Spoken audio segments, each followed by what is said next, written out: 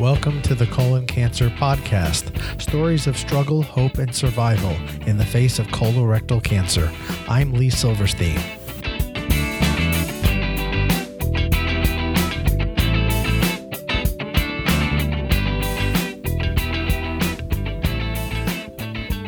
Welcome to episode 29 of the Colon Cancer Podcast. We start 2016 with the big announcement that two of the largest colon cancer organizations, the Colon Cancer Alliance and CRIS for Life, are coming together as one and are merging under the new leadership of Michael Sapienza. Michael was the founder and CEO of CRIS for Life, and this merger really will provide just increased resources to advance research, expand patient empowerment programs, and most importantly, saving lives through bigger and better screening programs. I had the pleasure of speaking to Michael back in May of 2015 for episode 13 of the Colon Cancer Podcast, and I truly admire his passion and his dedication. He created CRIS for Life in honor and in memory of his mother, Chris, who passed away from the disease. So if you want to get a feel for Michael and what he's about, check out episode 13 of the Colon Cancer Podcast. Some events coming up in the colon cancer community that I want to make you aware of. There is a webinar coming up on Wednesday, January 20th, which will be discussing, for those who are unable to attend Live Your Best Life 2015, the annual conference in Phoenix. We'll be discussing the highlights of that conference and some of the key takeaways. So check out the Colon Cancer Alliance website for more information about that webinar. Again, that's taking place on Wednesday, January 20th. And I'm extremely excited to highlight the first Undie Run Walk of the year is taking place in my hometown, where we are broadcasting from in Tampa, Florida, on the first Saturday of February, February the 6th, 2016, at Al Lopez Park. Yours truly will certainly be there, and we will be representing my team, Lee's Superheroes, and we will be all dressed up and decked out in our Batman attire. So for more information on this and the webinar and other events coming up, check out ccalliance.com/event. My guest this week is Dr. Tom Marsiglia. And what a fascinating guy Tom is. I really admire his positive attitude, his whole outlook on life. He's currently battling stage 4 colon cancer, and he doesn't use the term stage 4 or terminal. He refers to himself as, quote, currently incurable. Now, he does use the term terminal, but that's to describe his outlook on life. He refers to himself as terminally optimistic, which I truly have to admire. But Tom is a PhD. He has his PhD in medicinal chemistry, and he is an oncology researcher. So what's truly fascinating about his story is, in a way, Tom is currently researching the cure for his own disease. So join me now for my conversation with Dr. Tom Marsiglia. Good evening, Tom. Welcome to the show. How are you? I'm doing great. Great to be with you, Lee. I appreciate you making the time. And I know I read in your blog today that you're in the middle of, I guess we'll call it a holiday break from treatment. Hope that you're feeling positive effects from taking a little break from all this. Oh, yeah, definitely. I had my last infusion about 2 weeks ago, and I definitely wanted to take a couple-week break for Christmas and enjoy it with the kids, and I'm feeling really good tonight. Good for you. So while we're on that topic, take us back and tell me about how you came to be diagnosed. Okay, so it was actually back about 4 years ago now. I started having some symptoms, GI symptoms. So I was having alternating constipation and diarrhea. And at the time, I was almost 40 years old. So I started playing around with my diet, and I did that for a couple months. And for a couple months, it would get better, then it would get worse. It would get better, then it would get worse. And really, at that point, cancer never even crossed my mind. It wasn't even on the radar. And that's really ironic, because I'm a cancer researcher, and my family is filled with cancer. But no one in my family had cancer as young as 40 before, so it really wasn't on my mind. And eventually, after about 6 months, of basically trying to ignore it or trying to play around with foods, I made an appointment with my PCP, and he checked some of the real obvious things. Once again, cancer wasn't on his mind at all, because I was only 40 years old. And eventually he scratched his head, and he set me up with an appointment with a gastroenterologist. And about 9 months after I first started having symptoms, I saw a gastroenterologist. And he luckily recognized the symptoms immediately, and he scheduled me for a colonoscopy for as soon as possible, which was about 2 days later. And it was via the colonoscopy that I was diagnosed. And so that's one of the things I really want to stress to your listenership is that if you're having symptoms, if they know people, obviously a lot of your listenership already has colon cancer, but really spread the word to the general public that no matter what your age, if you're having symptoms and there aren't easy explanations, do not hesitate to get a colonoscopy and really insist upon it. Because I have to admit, I kick myself, to this day as a cancer researcher, not recognizing the symptoms for those 9 months there. And who knows, it might have made a difference. And what stage were you diagnosed initially, Tom? Okay, initially I was diagnosed stage 3C. And so I had a tumor resection, and I went on 6 months of chemotherapy. So I did 3 months of FOLFOX. And then I had neuropathy issues, and so I stopped after 6 infusions, and I then did 6 infusions of FOLFIRI, even though it isn't standard of care. Me and my oncologist decided to try it, really was going for the cure, because stage 3C colon cancer is curable in a significant percentage of patients. And so I went through the chemotherapy. I pushed my way through it, and afterwards I felt after about a month after chemotherapy ended, I felt absolutely great. The chemotherapy side effects went away. I really looked at it as a shot across the bow. And I cleaned my eating patterns up. I reprioritized my life. I became a long distance runner for the first time. And I really felt blessed. I became more religious. And it really was, I would say, just about the most wonderful time period of my entire life. And I had a clean scan after I was done with chemotherapy. And then 8 months later, I had my next scan, and there were some lymph nodes that were slightly enlarged. And a lot of your listeners probably know lymph nodes can get enlarged for a lot of reasons. So we didn't know it was cancer or not. So they just basically went about monitoring me for the next 9 months, it turned out. And the lymph nodes barely changed. It was very, very slow. They would get bigger, they would get smaller. And so I was kind of in this almost like a purgatory situation for 9 months where I was hopeful that I didn't have cancer, but we certainly were worried about it. And then in June of 2013, June of 2014, I was officially restaged currently incurable stage 4 cancer. I had metastases to my lymph nodes near my spine, as well as both lobes of my lungs, so I was inoperable. And it was really quite a shocking thing, although it was tempered by the fact I had 9 months to prepare for it mentally, because I honestly had no symptoms. I still don't to this day of the actual cancer. In fact, the very same day I got my stage 4 diagnosis, I wasn't sure how to kind of handle it emotionally. So I put on running shoes and I ran my very first half marathon the same day of my stage 4 diagnosis. Wow. And so that was in June of 2014. And here we are now towards the end of 2015.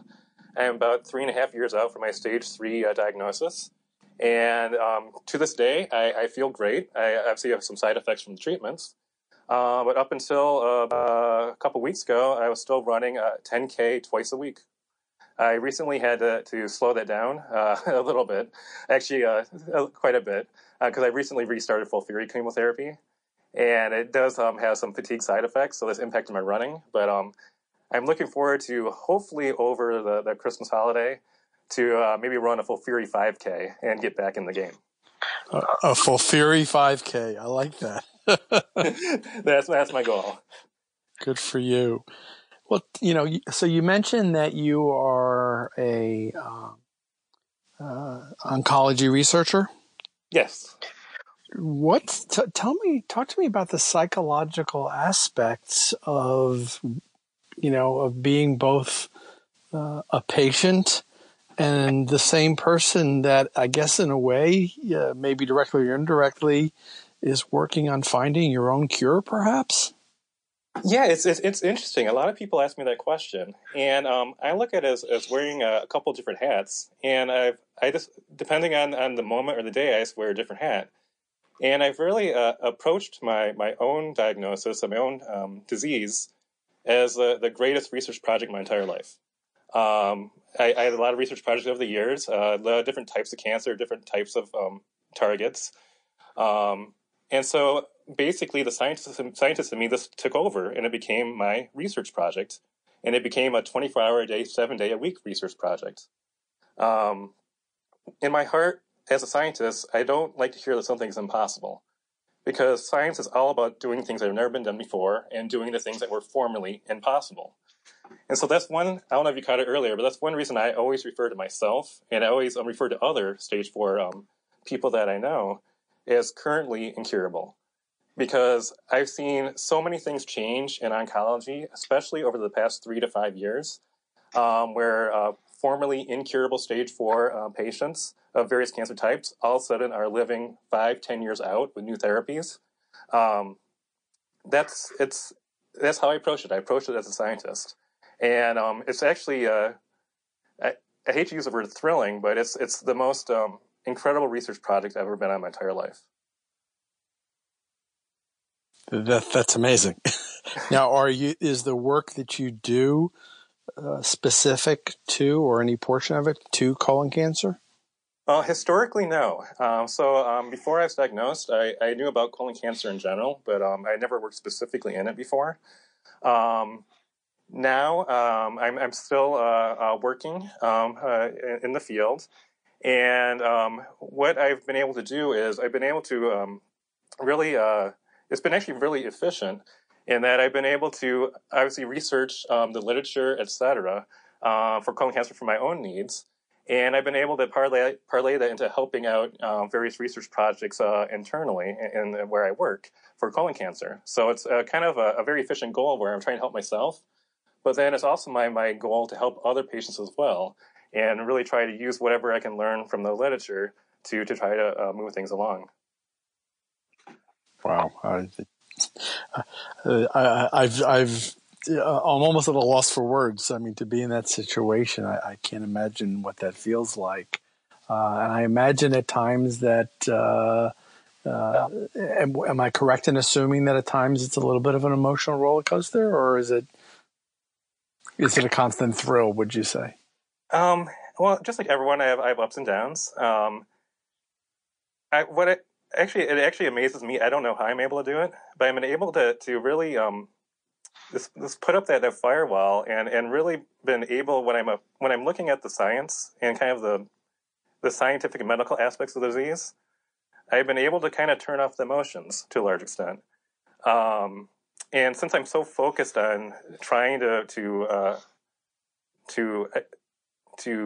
improve the care of myself and people I know, that's just the mode I'm in most of the time. Occasionally, the emotions will take over. For example, I have a lot of close friends now online, etc., that sometimes they aren't doing well medically, and sometimes they pass away. And there are times like that when, of course, the scientist of me takes a break and I let the emotions take over. But then I get back on the horse and I go back to work. You mentioned that you became a long-distance runner, and I love the Full Furry 5K. Many people that I talk to, and myself too, being a stage 4 survivor, laud the benefits, not just physically but emotionally, of exercise. I know for me personally, just being able to just spending time on the treadmill in between and sometimes even during treatment, or just had this feeling that, if I'm perspiring, I can't possibly be sick, right? Talk about the benefits that you experience as it relates to exercise, and for people that might have the ability to exercise while they're going through treatment but may have some hesitation. Talk a little bit about that. Okay, yeah, I'd love to, because I think there are a lot of benefits. And of course, not everyone can run 10K twice a week. What I really advise people to do is to be as physically active as they feel they physically can be, and that will depend on the person. But just using myself as an example, I was not a runner until after I had colon cancer. So I started running in that time period in between finishing up my stage 3 chemotherapy and my stage 4 diagnosis. And I started running, and when I first started running, I'm a pretty active guy. I wasn't out of shape, but I was out of breath after I could do maybe a mile, and I was completely out of breath. I was wheezing and bent over. I was not a runner. Mm-hmm. But at that time period, maybe speaking to the stage 3 or stage 2 or stage 1 members of your audience, there is a lot of clinical data out there showing that physical exertion on a physical level is helpful. And so I knew that data, and so I made this as a goal that I was going to become a runner. And so it wasn't easy, but I did a little bit more each time I ran. And eventually I was able to get up to 10 mile or half marathon type distances. And there are a lot of benefits. And a lot of it's not only physical. What I find when I'm running is I find that I get a lot of people refer to as a runner's high, where you just get through the adrenaline or what have you. It just makes you feel better mentally and emotionally. What I found is that when there's times when something's bothering me emotionally about my disease, sometimes it's good for me just to go out there and the zone out, where I focus on the pace of the running, and all the kind of the worry and everything else leaves my head. And either I can be kind of blank-minded while I run, or if I want to focus on one thing, I can kind of focus on it. But it really helps kind of clear away the mind being out there running or on a treadmill if you do it on the inside. There definitely it's I think there's a lot of benefits to it on an emotional, mental, and a physical level. Music or no music? When I'm running outside, no music, because I just prefer to enjoy the outdoors. When I'm inside on the treadmill, it's a different story. And then I put up. Gotcha. You talk a lot, Tom, in your blog about immunotherapy. Talk about what's happening in that arena, and I know in your blog you do use the word of explaining these things so that people like myself can understand it in layman's terms. But talk about what's happening in the world of immunotherapy and what you may expect to see coming down the road in those conversations about targeted therapies and those kinds of things. Okay, well, I'll start out with a brief history lesson. Scientists, like a lot of people, have always kind of recognized the obvious, that the ideal cancer therapy would be to use your body's own immune system to attack the cancer. That's been a goal of scientists for over 100 years. The problem is that even though that was a goal, and it was a kind of easy thing to say out loud, the science of the immune system is incredibly complex. And so it was one of those goals where I once referred to it as saying, I can have as a goal make a hyperdrive spaceship. That's fine, but if you don't understand the science of how to do it, it really doesn't get anywhere. So there's been a lot of immunology research going on for decades. And finally, about 5 years ago, first in melanoma, the various pieces of all this immunology research over the years finally started to click. And for the first time in large clinical trials, reproducible across a lot of different sites and a lot of different patients, they started seeing real activity in melanoma patients. And so that was really the key. And having gone to cancer conferences for 20 years or so, when that happened about 5 years ago or so, it was just a earthquake in the oncology world. So it didn't make the headlines in the newspapers back then. It's made headlines in the newspapers more recently. But in the oncology world, it was an earthquake. There was a before and after.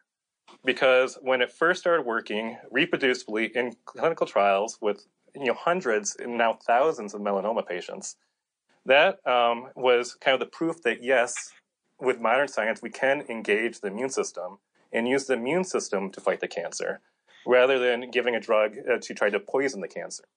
And so when that happened, when that kind of proved to scientists that yes, this really is possible, realistically possible with today's technology, that just caused an incredible switch throughout the entire industry. I've never seen anything like it, and I don't think anyone has for decades. Only thing I can really think of that might have been similar was when they first started making antibiotics, which was obviously a transformative event 50 years ago. And it just switched the gears throughout the industry. Basically, every company now, every research institute, every cancer center is now largely focused on taking the immunotherapy lessons that were first learned in melanoma and now trying to apply it to as many cancers as possible. And they've been really steadily ramping up the number of cancers responding. And so lung cancer started responding. It was recently approved for that. Other cancers are looking pretty promising in clinical trials. And very recently, in just this year, back in the early June of this year, they announced that a subset of colorectal cancer patients called MSI-high colorectal cancer, that subset of colorectal cancer patients in preliminary data look like they're really responding to these therapies quite well. And so it's related to that, it became a real mission in my life, in my scientific life, and as a patient advocate life, to in recent months to really pound home in every media outlet I have, across all the various online message boards, my various blogs, to make sure that all colorectal cancer patients make sure they're tested to see whether or not they're MSI high or not. And so the definition is pretty complicated, so I won't go into the definition here. But it's something they can ask their doctor for. It's a test that is standard and should be available in just about anywhere where they're a patient. And it's not just me saying this. The American Gastroenterological Association came out with a recommendation that all CRC patients be tested now for this. Partially because the ramifications are so large. Because if you do turn out to be MSI high in this testing, it really opens up the possibility currently with drugs currently in clinical trials that you could have immunotherapy response. And so this earthquake that started out in melanoma a number of years ago, but recently, has now started to hit the colorectal cancer world. And so I mentioned this for MSI high patients. That's a relatively small percentage of CRC patients. It's a minority. But I think the way I look at it and the way I talk about it in my blog is I think what immunotherapies have done is that they've really changed a lot of people's thinking as patients. Certainly when I talk to people on online boards, I hear it all the time. Everyone's curious about immunotherapies, about using their own immune system to fight the cancer instead of using traditional chemotherapy. And in my mind, for the majority of CRC patients, which are called MSS, or you could also call them non-MSI,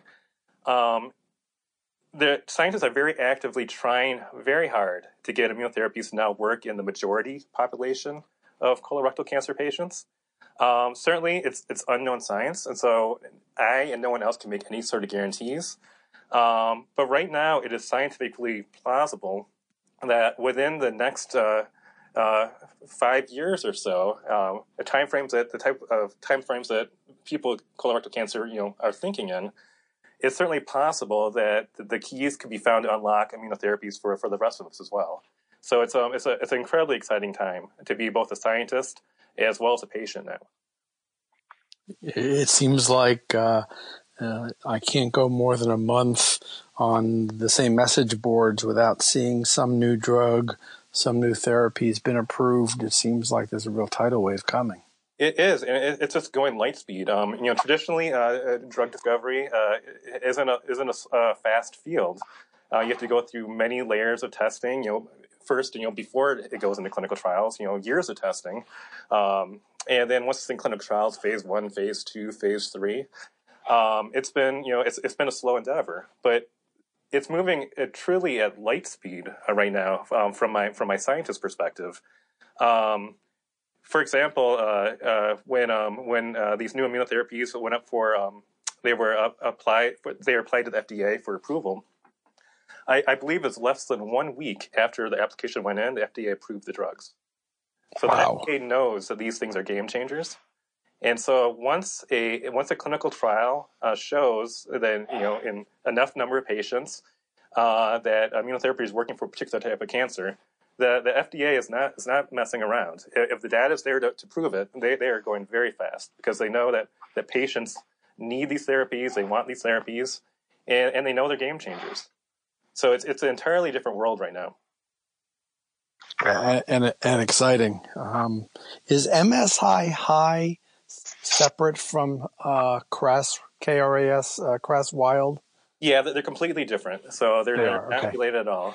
The one thing it is related to is that it is related to Lynch syndrome. I see. So any listeners that you have that have Lynch syndrome, they will be MSI high. But there are also people that are MSI high that don't have Lynch. So there is a relationship to Lynch, but they aren't exactly the same thing. I see.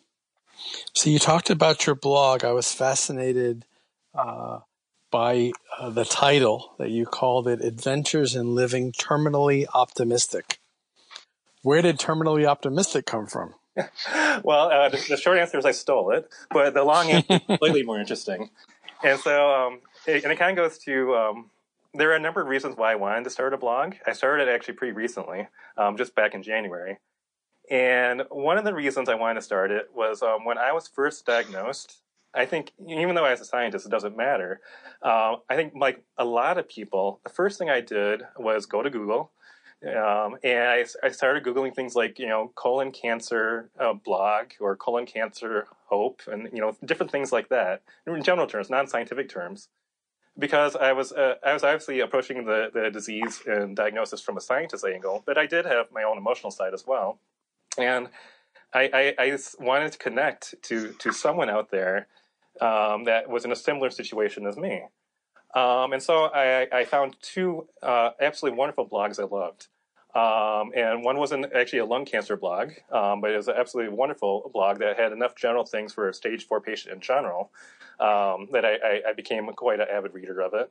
And there was a stage 4 colon cancer blog. And as a newly diagnosed patient, I really clung to both these blogs because both were long-term stage 4 disease survivors. They were both very positive, upbeat blogs. And they showed that they were, living life really to the fullest, even though they had stage 4 disease. But they were both brutally honest. They had entries that talked about the bad days, so it wasn't just Pollyanna, making up, everything's, unicorns and rainbows. But even though they had posts like that, they also had wonderful, beautiful posts of how life went on and their families, and it was just very inspirational. And so I became, I enjoyed the blog so much, I reached out to both of them, became friends with both of them through email. And when I decided to, one of the reasons I decided to start my own blog was that I decided after having had the disease for a couple of years that I wanted to, kind of pay back the internet, I guess, for what I got out of it when I was first diagnosed. And I wanted to have a blog where if someone typed in colon cancer, stage 4, hope, or whatever general terms, that maybe I would pop up. And so when I named my my blog, Adventures of Living Terminally Optimistic, I actually combined words from both of the titles of the two blogs that I followed with their permission, and they both said they're honored. And so that's where it came from. And so I personally love the phrase terminally optimistic because I think it not only describes both the women's blogs that I followed and their personalities, but it describes mine. I'm technically terminal, although I prefer using a different phrase, but I'm also filled with optimism. And so I don't think they sound like they should be antonyms, but I think if people try, you can be both. I love your philosophy. A question that I ask most of the people that I speak to during the podcast, Tom, and you may have partly answered it, but it's my hope that with this podcast that it's a resource, like you mentioned earlier, for people who've been diagnosed. And my question to you is, if somebody was listening and found our conversation online, and they themselves or someone they care deeply about was recently diagnosed, what would be your message to that person? Well, I think the very first thing I would say to them is take a deep breath and relax. I certainly didn't make up this phrase, but I absolutely love it. Is having cancer is a marathon, it's not a sprint. So the more you can just kind of, once again, take a deep breath and relax, the better, because you'll think clearer about the problem that you're facing. It's better for you physically, and it's better to help make decisions with your medical team. Speaking of a medical team, that's my next piece of advice, is to really make sure that you find an oncologist and an entire medical team that you can really work well with and that you trust. I'm a scientist. I'm not a medical doctor. And so that was really one of my first priorities when I was first diagnosed. Was I found an absolutely wonderful oncologist that I just love. We work great together.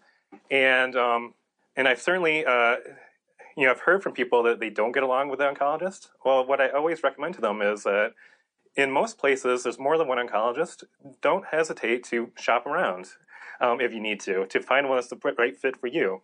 One that's the right fit for you may not be the same as the right fit for someone else. It's really whatever works best for you, but it has to be someone that you trust, because your care and your life is going to be in their hands. The other general piece of advice I love to give people is to join a patient online support forum. There's a couple different options. They're all great in their own way. I belong to more than one of them. And I can't imagine what it would have been like having cancer before the internet, because I think you can get so much out of online support forums. You meet other people from across the world that are living in kind of the same thing that you're living, so they can relate to what you're talking about. They're usually private, so people can speak openly.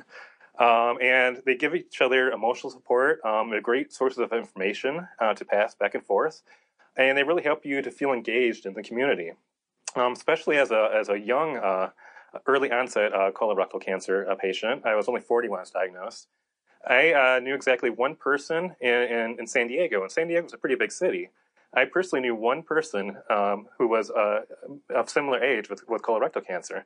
But it was through the online support forums where all of a sudden the world has opened up to me, and now I have this incredible number of friends that are facing similar circumstances as myself. And finally, the thing that I really want to pound home, and something that I say over and over and over in all my different media outlets, is to have hope, because you should have hope, and I think it's so important for patients. And that hope can come from a lot of different directions, and it really doesn't matter where it comes from.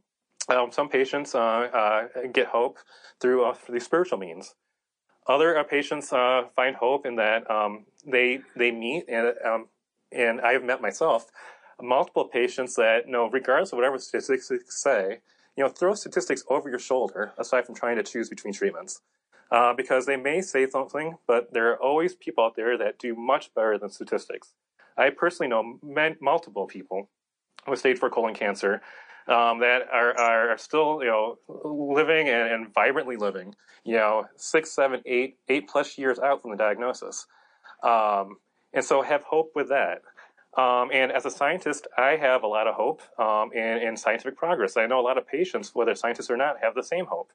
And so, just have hope. And I personally have hope in all three avenues myself. But whatever you find hope in, just find hope from somewhere, because it really, really helps. And I think it's an important thing to have. Well, thank you for sharing that. And I couldn't agree more. Tom, where can people find you online? So my it's a long title, so it's easiest to Google it, but it's Adventures in livingterminallyoptimistic.com. But if you just Google my name plus blog, it'll pop up immediately. And so that's the easiest way to find me. I'm also on Twitter, but you'll find that on my website. Okay. I'll post the link to your blog on the blog post that will accompany this podcast as well. So make it easier for people to find you. Okay, fantastic. Well, Tom, I really appreciate you taking the time to share your story. I wish you first and foremost, good health, good outcomes, and thank you for the research that you're doing. I truly respect and admire you being terminally optimistic. And I just wish you all the best and wish you and yours, since we're recording this at the holidays, though this will not come out probably till after the new year, but I do want to wish you and yours a very Merry Christmas and a great holiday. Yeah, thank you very much, Lee. Thanks for spending time with me. I appreciate it. Thank you very much. Good night.